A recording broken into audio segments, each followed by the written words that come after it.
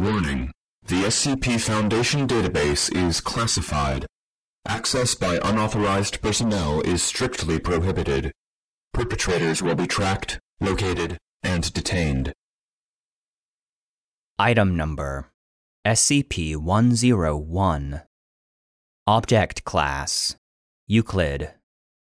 Special Containment Procedures. SCP-101 is currently stored in the sub-basement 0-2 of Site-19, inside of a standard fireproof document lockbox, within a reinforced concrete room of standard facility size. Said room has been fitted externally with a standard double-door airlock, and internally fitted with appropriate safety response equipment, as well as biological response equipment. Only personnel of Level 3 are permitted to enter the SCP-101 holding room. Personnel of Level 2 or lower are permitted to interact with SCP-101 only with directives from Level 3 or higher personnel, or with standing directives. The airlock for SCP-101 is set to a standard 10-minute cycle, during which standard screening scans for biological or environmental hazards will be made. SCP-101 is under standing directives for use during 0600 and 2000 hours. Outside of the airlock of the holding room for SCP-101, 2 Level 2 guards are to be posted at all times, with overlapping shifts.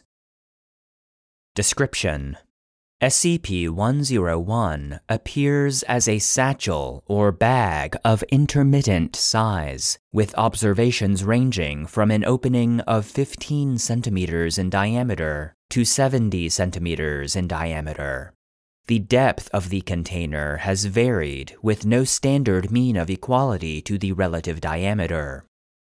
The primary feature of SCP-101 is what appears to be a semi-humanoid mouth contained within the opening of the bag, with a mean standard of 31 centimeters of depth into the container, without more than 2 standard deviations of variance regardless of the apparent external depth of the container.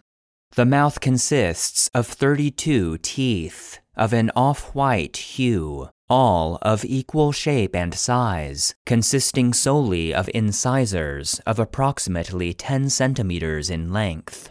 It has been observed, albeit not measured with accuracy, that within the mouth there is a tongue of indeterminate length, with observations ranging from 50 centimeters to 3.5 meters. The mouth appears wet and spongy. However, all attempts at removal of possible fluids have resulted in failure, with damage to the instruments and harm to the personnel. The current hypothesis is that SCP-101 may be a part of a larger entity of extra-dimensional origin. SCP-101 is not externally mobile. However, internal movements within the container can affect minor movements of the exterior of the container that consists of SCP-101's covering. It is understood that due to the nature of the size improbabilities of the container and object within, the object is of extra-dimensional interaction, if not origin.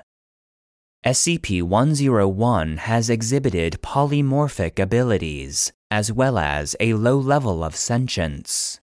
The photo on file depicts the item as it was discovered in 1979 in a remote area of the Cascade Mountains in the Pacific Northwest of the United States.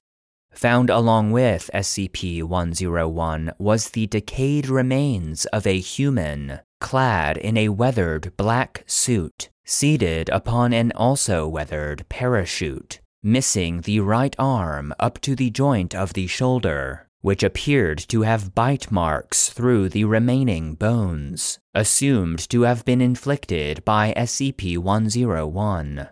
Speculation as to the identity of this deceased individual has led researchers to the conclusion that this was one D.B. Cooper. Remains removed for the purposes of concealing the existence of SCP-101. SCP-101 has since changed appearance and shape, with the apparent end of enticing a subject into reaching within the container. These appearances have ranged from money satchels, to deli boxes, to Krispy Kreme donut containers, to candy bags, all of which have an external appearance that is indistinguishable from that of the real containers. It has been proposed by Dr. Redacted that SCP-101 is semi-sentient in its attempts to lure subjects in. At the recommendation of Data expunged. SCP-101 is currently in use as a means of refuse disposal for Site-19. SCP-101 has not shown adverse reaction to having foreign matter introduced to it, including but not limited to paper product, sewage, cafeteria refuse, metals, polymers, oils, and other products which are not consumable by any known biological entity. Addendum 1. So far, SCP-101 has not exhibited any abnormal behaviors from the standards observed, nor has SCP-101 emitted any substances, either foreign, extra-dimensional, or abnormal. However, it is the concern of Dr. Redacted that SCP-101 may produce an emission in the future. Addendum 2. Further examination under the direction of researcher Redacted has determined that SCP-101 is ideal for the disposal of hazardous wastes and byproducts of other SCP-related projects. Dr. Redacted is noted as being opposed to this measure. However, O5 Redacted has given authorization for the project to continue.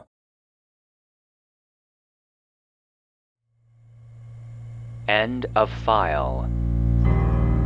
The SCP Foundation database is produced and narrated by Joshua Allen Lindsay, and SCP-101, Hungry Bag, was written by Joe Black. Support for the database is solely provided by our patrons on Patreon. Please consider supporting the show at patreon.com/the SCP Foundation database to gain access to exclusive benefits, including bonus content, joke SCPs, merch, the ability to request episodes, and an invite to our private Discord server. If you enjoy the database, consider leaving a rating or review, and stay connected by following any of our social media profiles. Links can be found in the episode description.